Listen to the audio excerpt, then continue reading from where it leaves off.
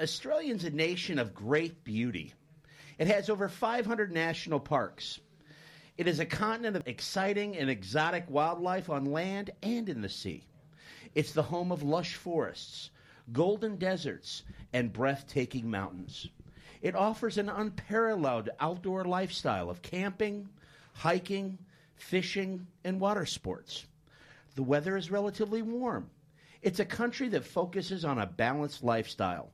In fact, according to a recent study by the ILO, it has the shortest work week in the entire world. It has the 13th largest economy in the world and has the 12th highest average salary in the world, even though it's only 55th in population. A war hasn't been fought on Australian soil since the 18th century.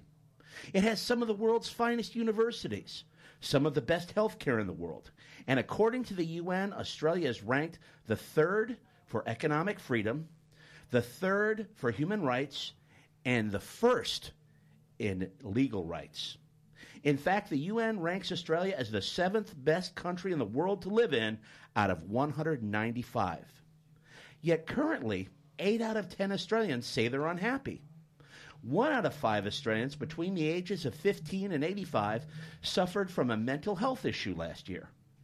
Interestingly, also last year, another 1 out of 5 Australians used illicit drugs. An Australian also has a 1 in 4 chance of having a serious struggle with gambling, drug or alcohol addiction at some point in their lives. This seems to be a global trend. In the United States, things aren't much better. A recent NBC poll says that only 14% of adults in the United States say they're very happy. In fact, NBC claims that Americans are the least happy they've been in 50 years. Perhaps because of that, the life coaching industry has exploded. Life coaching, according to the Coach Foundation website, is the second fastest growing industry in the world, with over 4.3 million coaches worldwide and turning over $2.4 billion U.S. globally.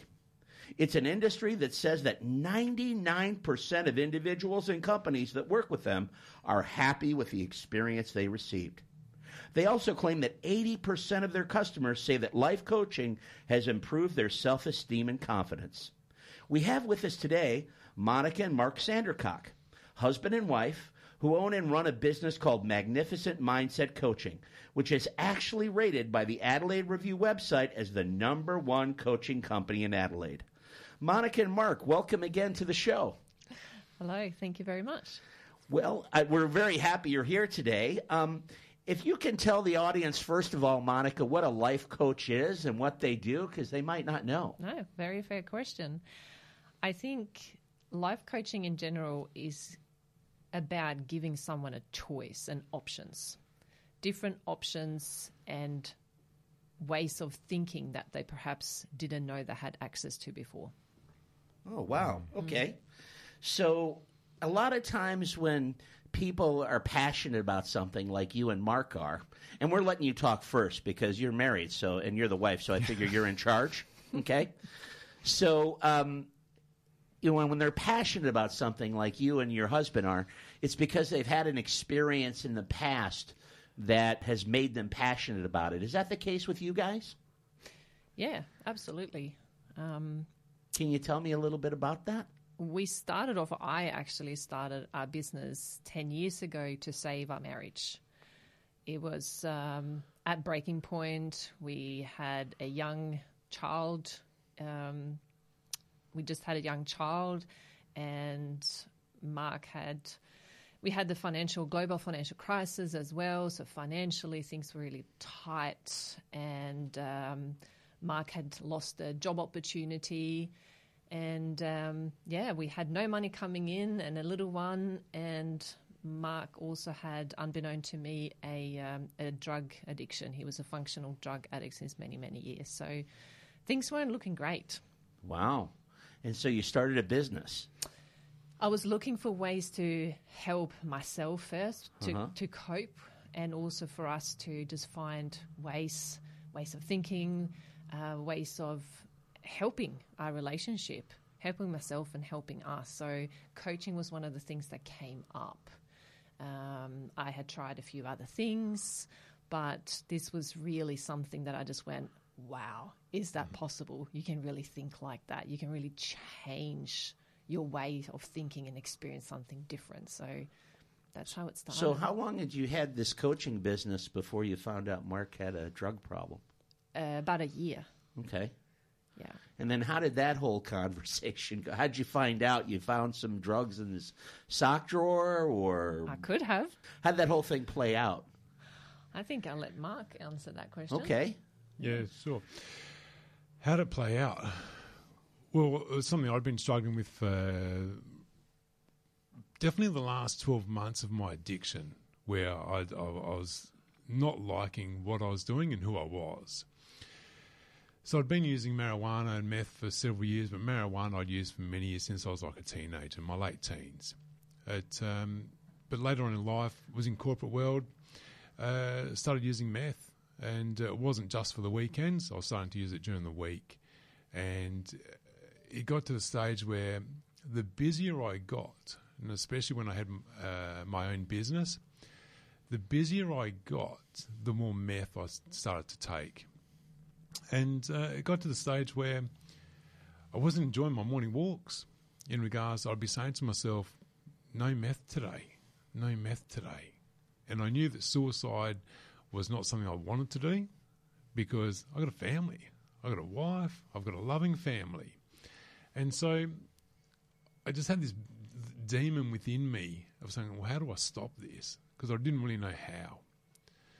And Monica, unbeknownst to her, well, she gifted me a ticket to go see a Tony Robbins event. And it was the Unleashed Power Within, where you get to walk on the hot coals.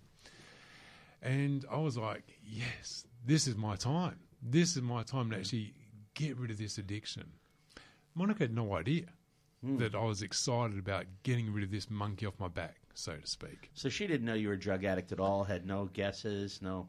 She knew I'd used marijuana, would use meth. She thought I'd given up. I was really good at keeping it hidden. Wow. You know, I was a functional drug addict. So I was flying around the nation, holding meetings with people, executives, directors. They had no idea. And so Monica had no idea. I was great at concealing it, because, you know, I dressed well, loving father, loving husband, but I had this secret. So went to the event, walked on the hot coals, and I rang Monica that night and said, hey, love, I've had a great day. It's been great. I want you to go to the back shed. She's like, okay. I said, I want you to grab the marijuana that's there, pipe, grab it and throw it out. She's like, okay, this is different, because I've never really said that before, because Monica tried all sorts of things to get me to give up. And unless the person, being me at the time, is willing to give up and has a massive reason or massive why, it's pretty hard for someone to give up or to heal parts of ourselves. So I was like, yep, I've told her that. I still hadn't told her about the meth, which was that little anchor that I'd had, you know, for years. So I came home from that event and I said, love, I've a great time. It was a good event. It was awesome. I've got something to tell you. She's like, yeah, okay. I said, I'm a drug addict. I've been using meth. And it was scary. It was really scary for me to actually even share that with her, because I didn't know whether she was going to say, get out of here. How much money have you spent? How long have you been doing it? You know, as if I'd deceived her or lied to her, which I had. She hugged me, though. Hugged me and said, thank you. And we cried. We cried together. And because I was like, thank you for being there for me. Thank you for just allowing me to share that. Because people with addictions, we just want to be loved and accepted for what we're experiencing. But when we're keeping that hidden, it's really hard to change that. So me sharing that and Monica responding in the way in which she did was really the catalyst for us to move forward even more, but also for our business, because at that stage I'd had been studying the coaching but hadn't actually participated and actually started seeing clients. So that's pretty much how it started in regards to our business. Wow. I mean, I heard what you say, but can you help me out a little bit more on what was going through your head? Why did you decide to tell Monica rather than just kind of fix it all on your own? It's pretty hard to be carrying something like that around. It gets pretty heavy. Mm-hmm. And carrying that around is really painful. And it's like it's a disease slowly burning away on the inside, and that causes so much ache. And I suppose that's what I experienced on my morning walks, because I knew I wanted to change. I had to tell someone, and yet my intimate partner, my wife, was my friend, and I had to share that with someone to get that off my back. So to be able to do that was like a massive relief. It's like someone just, that warm hug from the inside, and Monica provided that externally for me.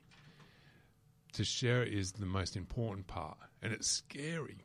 I didn't want to tell anyone because there's a lot of shame, there's a lot of guilt, there's a lot of stuff that goes with that. And to have the courage and to have someone next to me to allow me to share that is massive, absolutely massive. Wow. Yeah, that's like that, what's it called, the Ratopia. It's not called Ratopia, but that study that they... Yeah. With the rats, where they found that if you if you put them in the park with other mice that support them and they can play with and spend time with, and then they don't become addicts. But if you just leave them in the cage on their own, they're in a world of pain and they do become an addict, just like that. Absolutely. Yeah. Wow. Not to say that you're a rat. No, I love that analogy. That's perfect. But I mean, I'm just so. How did you You didn't. In your mind, Monica, you didn't go, this guy's been lying to me all this time. How could he hide that? You didn't have any of those thoughts? None at all at that point. I was just purely relieved and going, wow, that makes sense. Now we can actually move forward and get some help for Mark. Purely because I had studied coaching. I had done work on myself. I'd worked with coaches for myself, so I understood the concept, I understood the thinking, I understood what had potentially led him to go down that path. So if I wouldn't have done that, I would have said exactly what Mark was fearing I would. Anyone would that doesn't have this kind of awareness. Well, it's such an enlightened view. You are really lucky. Oh, good, great. I mean, so it sounded like you were happy. You were like, pretty much. Great, now I know what I can. Now I know I have a problem I can fix, and everything can be happily ever after. Yeah. Before I just knew something was wrong and I couldn't do anything. Now I can do something. Yeah.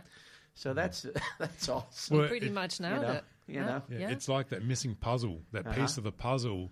That I know this is happening. There's just something just missing. And it's like that missing piece of the puzzle just coming in to complete the picture. And the picture's not perfect. However, it still needs work, but the piece is there.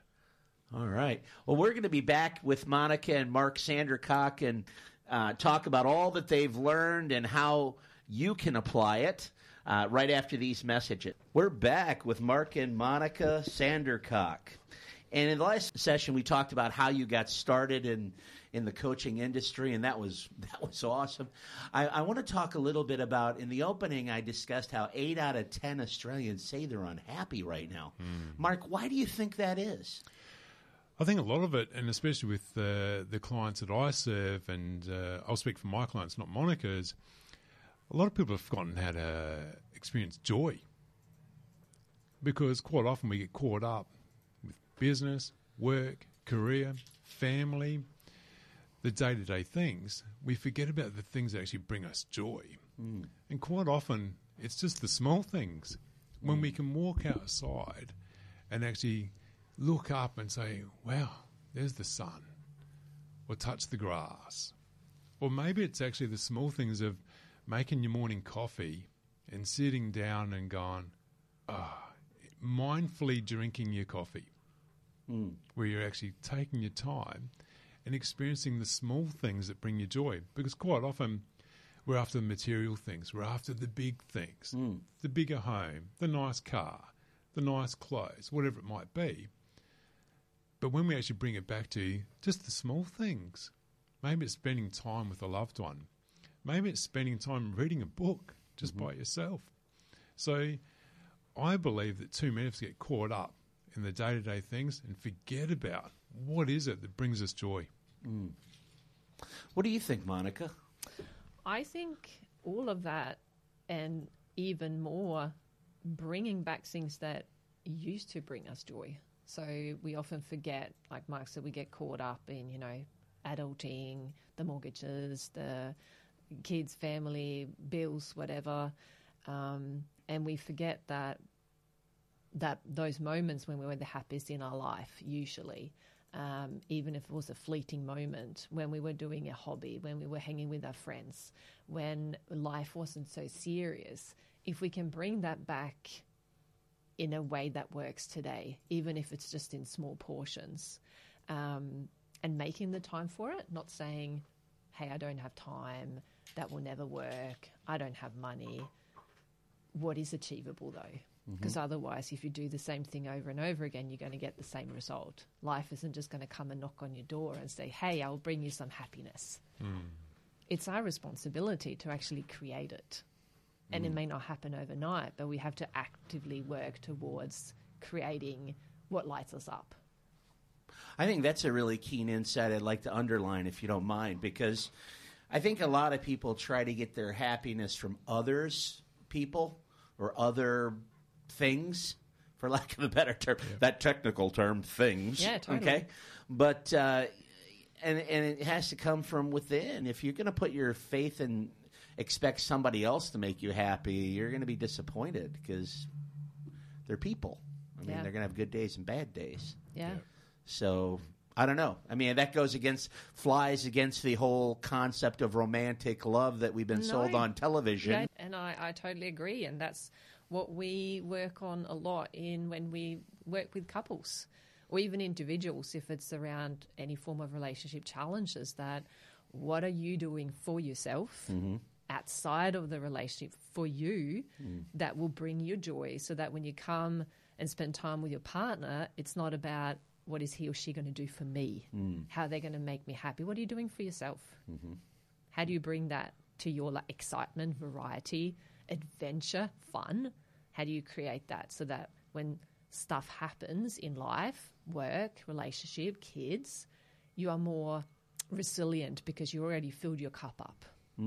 It's not just that straw that broke the camel's back when your partner is having a bad day or there's a challenge at work or your child is screaming. It's like, no, I am full already. I can deal with this much better. Actually, that's I'm a business coach, consultant. I have a certification in life coaching. I'm not the best coach in Adelaide like the Sandra Cox are. But that's one of the things I talk to the people that I coach for business, because I tell them that they've got to have something outside the business. I mean, they got to be balanced, of course, with family and spiritual and everything. But I also say just find something that you're good at outside the business. So when the business is going badly, you can go, yeah, but I'm a black belt in karate and I can kick that guy's butt. Or, yeah, but I shot this at the golf course, or I had a 270 bowling game, or so, because that really and it's the same thing in a relationship. If you got other things outside the relationship that are making you feel good, you're adding to that relationship instead of, if things are going rough, instead of just expecting to take and take and take. Well said. I mean, I love that. Is that what you? Okay. Yeah. I was just trying to make sure I understood what you were saying there. Yeah, you're doing perfect. You wanted to add something, Mark? Well, I was just about to say, we cannot expect to have all our needs fulfilled in a relationship, because we have many needs and we need to have them met resourcefully and sustainably outside of the relationship. And I'm meaning human needs. I'm not meaning intimacy and those sorts of things. So we definitely have to look, outside. Our relationship will give us fulfilling needs, absolutely, but we also need to act and think for ourselves, what else is it that I need that's going to fill me up? So it's so important. Well, and as I was listening to you talk, if you actually love the person or even like them, to put all that pressure on them to go, you need to make me happy, is kind of really unfair. Absolutely. I mean, it's kind of a hose job. If you think about it, you're really hosing the person that you're saying you love and care about. Yeah. It's not Monica's job to make me happy. She makes me happy. So it's not her job to make me happy. It's my responsibility. And as humans, we need to take responsibility for that. Absolutely. Wow, if I was in church, I'd say amen, brother. Amen. All right. Well, that's good stuff. So, Monica, your company's name is Magnificent Mindset Coaching. What is different about Magnificent Mindset Coaching versus normal life coaching? What's the difference? I suppose mindset coaching, it all comes under the same umbrella, as well as relationship coaching, because it's all about relationship with self. So even if I was to coach, we coach a couple, we coach them individually first for, up to 9 sessions to resolve whatever's going on for them, so that we can then bring them together as a couple, just like I would, or Mark would, if we work with someone individually. It's all about their own relationship to self, and that's like any coaching. I can't remember who told me this, but it's probably been 30 years ago or 25 or something. I don't know, but I heard somewhere they said, if you want to be loved, first you got to be lovable. So the key is make yourself the kind of person you want to be with. Totally. And is that what you're kind of saying there when you're talking about focusing on each of them separately? Absolutely. How's anyone else going to be able to even enjoy spending time or put up with you if you don't like yourself? Okay. I know it's a cliche. You got to love yourself, but there's a lot of stepping stones to that. We'll break it down so it's not so overwhelming. Okay. Well, we're going to take a quick break here to pay some bills, and then we're going to be back, and Monica and Mark are going to dig into the things that they do with clients to help them in their relationships. You're listening to Change the World with Matt McQuinley on Radio Italia Uno, 87.6 FM.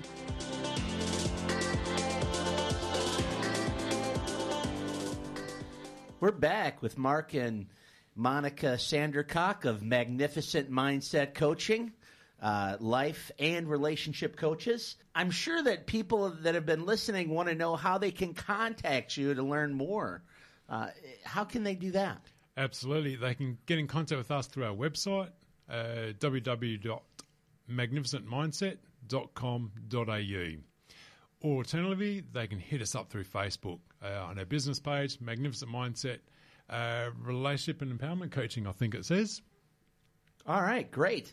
So I'm a little bit, more than a little bit intrigued by the relationship coaching itself. I mean, what's the difference between relationship coaching and like counseling, relationship counseling? Can you tell us the differences there? That's a great question, and we get that question a lot. A lot of people wonder. Counselling tends to be, well, first of all, we always say to people that we are not relationship counsellors. You can't expect to come and sit on the couch and that we're going to mediate. That probably is the biggest difference. Counselling tends to spend a lot of time on the issue itself. And with coaching, we move forward quite quickly and find solutions rather than what's actually going wrong, what is right, what's working, and then help to build on that. All right. So you're not trying to figure out how did it go wrong, how did this happen, how did that happen, what are you feeling? No. You're just saying, okay, what do we do to fix this? Yeah, and what do they actually want to experience rather than spend too much time on, like what you said there, Matt, what's not working, because it easily gets you into a pretty negative mindset and feeling when you spend time in that space rather than what is actually working and what do you love about your partner. And then we can build on that and help with strategies and tools on how to make that even more fulfilling, as well as, working on them individually so that they can overcome stuff that was there way before they even met their partner. It's not their partner that's making them feel a certain way. It's stuff that their partner is triggering within them from often childhood that we are unaware of. Well, I can see how that's a lot more motivating and would have people would be a lot more excited about being involved in that process than tell me why I am no good today. Yeah, we usually find that for sure. That's okay. That's what you hate about me. Now let me tell you what I hate about you. I know, right? I could see how the focusing on the positives and trying to build on those would be something people would be more excited to go to and make less excuses to get out of. Correct. It's something about being outcome focused, and especially when we talk to clients about, well, we need to work on ourselves first here, and we resolve that stuff, we can really move forward. So what are the big challenges you see with couples today? I'd like to start off with this one. The biggest challenge is, I know most people would have heard about, communicate. You've got to communicate, which absolutely, you've got to communicate. It's about being able to sit in those tough, hard, difficult conversations, because most couples actually avoid those difficult conversations because maybe someone was going to storm off, or they're going to blame, they're going to justify, they're going to throw it back onto their partner. But when you can sit in those situations, those conversations, not take it personally and listen and hear each other out, that's where we can really create some change. So definitely it's being able to sit in those tough, hard conversations. Well, that's exceptionally difficult. I mean, it's pretty hard to find people that are like that and willing to do that, much less two of them together that are willing to do that. How do you... That's not something that's going to come naturally to people. I was just going to add that, Matt, that it's also about helping them to do that. That's the biggest part of it, and that's where we work with them individually. So all the triggers, the things that will make them go, but you said, and you always do this, you never, etc., etc., they don't get as triggered when they have those conversations too. And really, we hold their hand through the process metaphorically throughout the whole way. So we give them, we help them with scenarios. In this situation, how about you do this? In that situation, you can say these things or these things and try these things, because there's things that we worked with for many, many years and many, many couples. So, and also, like Mark said, having those conversations is not something we were able to do. We used to do exactly that, just run off, push it under the carpet, blame each other. So we had to learn how to do that first. We were not good at that at all. So when we can help others and teach them the stuff that we've learned ourselves so that they can then model that, and quite often we get comments like, ooh, that worked. I did this with my wife and she loved it. Or she didn't have a go at me, or I told my husband this and he actually did it, or, he understood, or he listened and I feel heard. That's the sort of cool feedback that we love. Wow. Well, how did you get to a point where you could do that personally? Same thing. We have coaches too. Oh, okay. We can't solve the problems that our own kind of heads created. So we're a big advocate for having that assistance ourselves. And we've had many coaches, business coaches as well as personal coaches and mentors, so that we can constantly grow and learn, and we evolve, and also then share that with our clients. We've got to be a step ahead all the time. Yeah, a lot of trial and error. We had to step into the arena and do it for ourselves. And it is uncomfortable to sit in that space and maybe be told or be informed of what's not working, whether it be with intimacy or within the relationship. To sit there as a man, I'll do this as a male's perspective, is pretty tough. So instead of walking away or blaming, to sit there and go, okay, what do I need to do to improve it? So instead of going into blaming or shutting it down, what do I need to do to take it to the next level? And that is vulnerability at its peak, to be able to sit there and say, what do I need to do then? Because you've got to swallow your pride and you've just got to go, what do I need to do? How can I make this better? And it is tough. So, yeah, trial and error. I was reading recently that relationship counseling, and this is coaching, not counseling, okay? I understand. But that has a greater stigma attached to it than personal counseling. Like, people feel like bigger failures go into a relationship counselor than they do for somebody that says, oh, I want to kill myself, or oh, I've got a drug problem, or oh, I'm depressed. That there's more of a stigma attached to that than those other personal counseling issues. Why do you think that is, and how do you overcome that with your clients? I'm not surprised at all, actually, Matt, for those statistics. I think relationship is the hardest thing to deal with, they say, because that's the only thing we can't control. So we can control our income, we can control our weight, and our finances and business, etc., etc. It may not always be healthy or resourceful, but we can. Mm-hmm. Relationship, we can't. Mm. We can control and manipulative in a very unhealthy way, but it's not something that works. It only works to a certain degree. So when someone has relationship challenges, it's shameful. That's what I was thinking, because you've got the family values, you've got the beliefs, and a lot of these values and beliefs maybe not even be ours. They're probably passed down from our parents, our grandparents. There could be the family traditions. It could be cultural as well. Yep. So a lot of people, there's that, as Monica mentioned, the shame, there's seeking assistance from my relationship.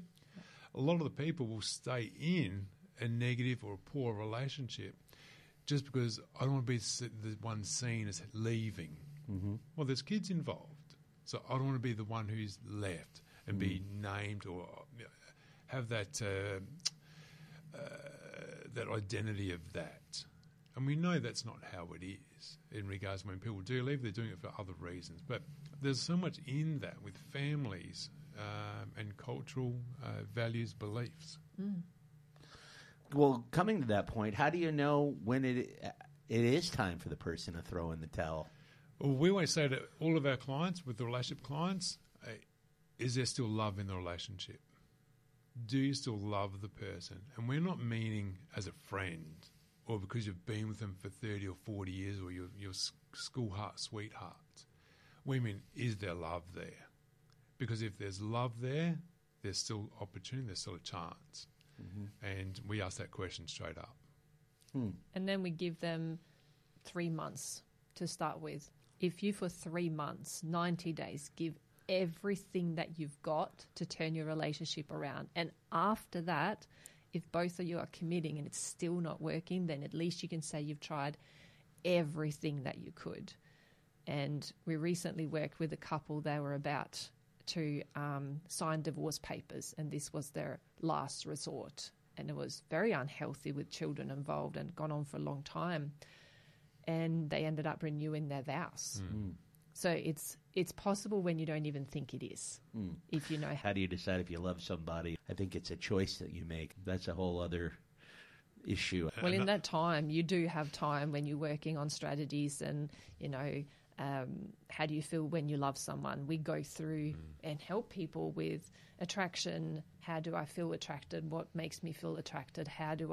What do I experience when I feel love? So teach them that so they can express that with each other.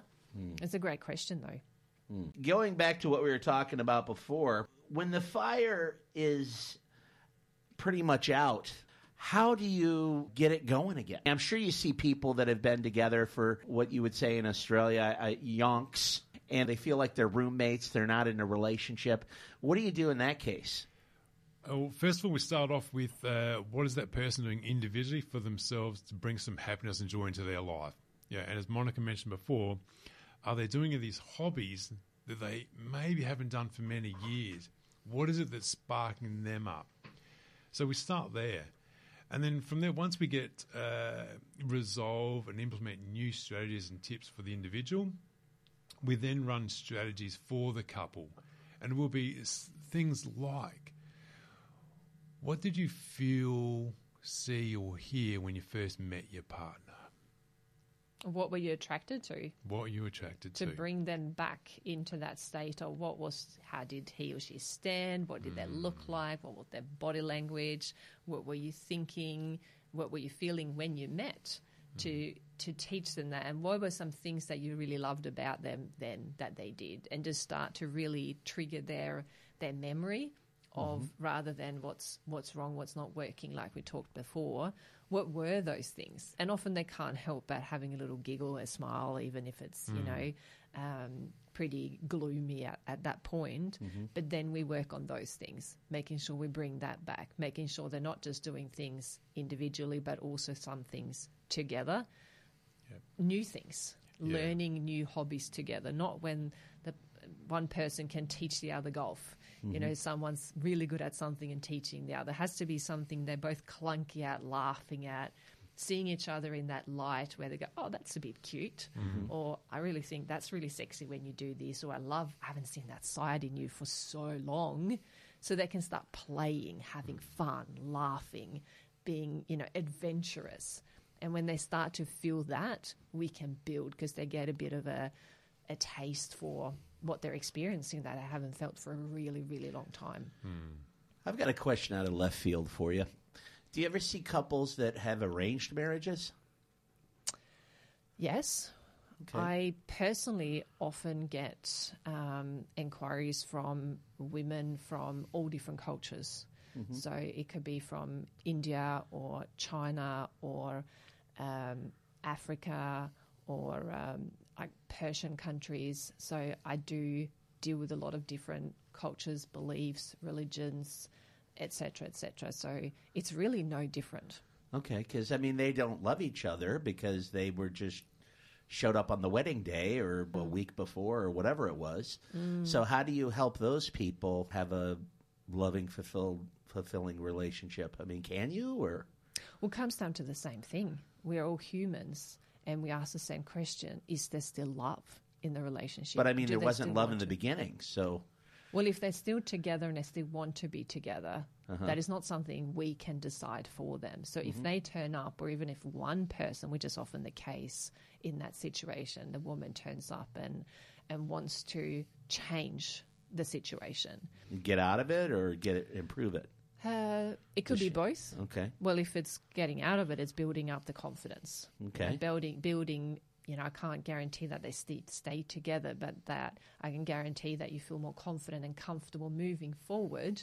And we say that to all couples, regardless of the situation. So to build up that confidence, that self-trust and belief so that they can stand up and make decisions that, you know, in the longer term. So if they come to you and say, hey, we weren't in love, we were never in love, but I like this person, can you help me turn it into something more? Because we were just put together and we have children. Do you work with people like that, or what do you say to somebody like that?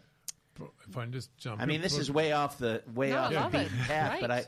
but Great. it's just something that made me think about how would that work in practice for other cultures. Yeah, if they weren't in love, it would be about asking, where are you at now? Where are you at now? What is it you want? Yeah. What is it you want from this? And you're both committed. And we just start with that. So definitely anything is possible. It's just about asking, where are you now? What are you after?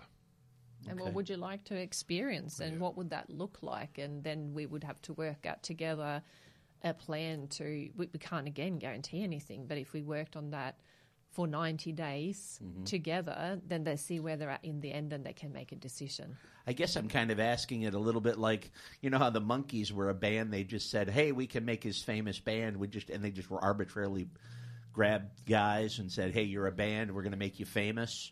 I mean, can you kind of do that with people if they're in that situation and they like each other or care about each other? I mean, is kind of what I was saying, which is very different from what you're normally doing, but I was just curious. Yeah, it comes down to that commitment.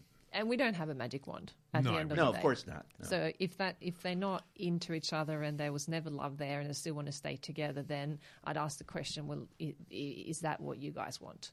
That's probably not where we would spend our time, and probably wouldn't be a good match for us, if that makes sense. All right. We don't work with everyone. It has to be an intense commitment to be willing to do whatever it takes to crawl through the mud, metaphorically, to get the outcome that they want. And if they're both not there, then we would only work with the person that is. So it's kind of like the old joke, like how many psychiatrists does it take to change a light bulb? Do you know that joke? No. One, but the light bulb really wants to change. Yeah, totally. Great metaphor, great Love joke. it. Yep, absolutely. Yeah. All right, well, I'll we're steal gonna that one. we're going to be back just a little bit to wrap things up with Monica and Mark Sandercock. You're listening to Change the World with Matt McQuinley on Radio Italia Uno, 87.6 FM.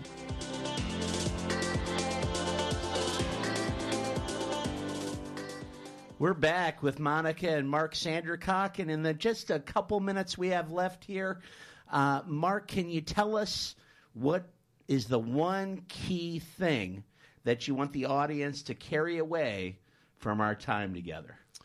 My key thing is for an individual, as a human, go find something fun, happy, something that makes you happy and brings some joy back into your life with whatever that may be. All right. And because you're the best, you're also the last. Monica, if you could tell us what your biggest key that you want the audience to carry away from our time together.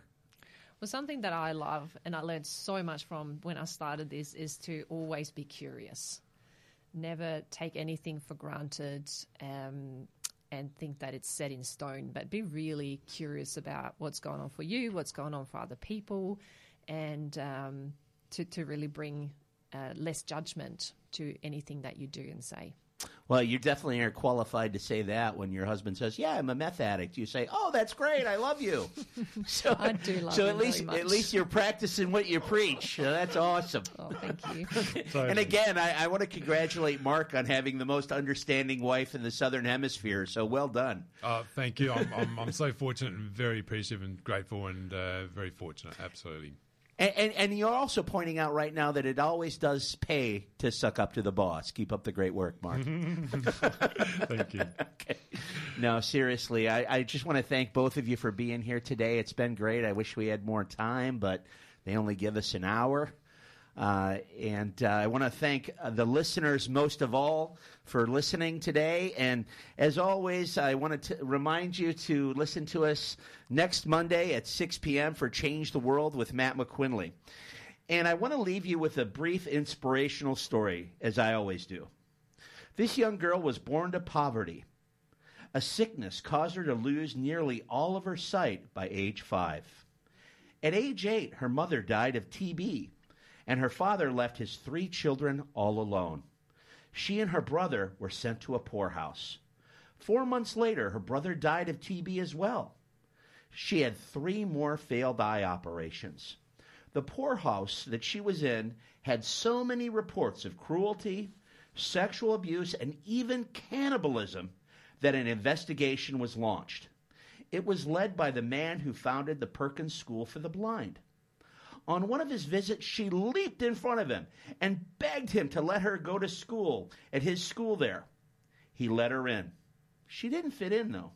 She was rough, uneducated, and poor, not like the other people who'd been sent there by their well-to-do parents. Regardless, she graduated valedictorian. She learned finger-speaking and had more eye operations to improve her vision.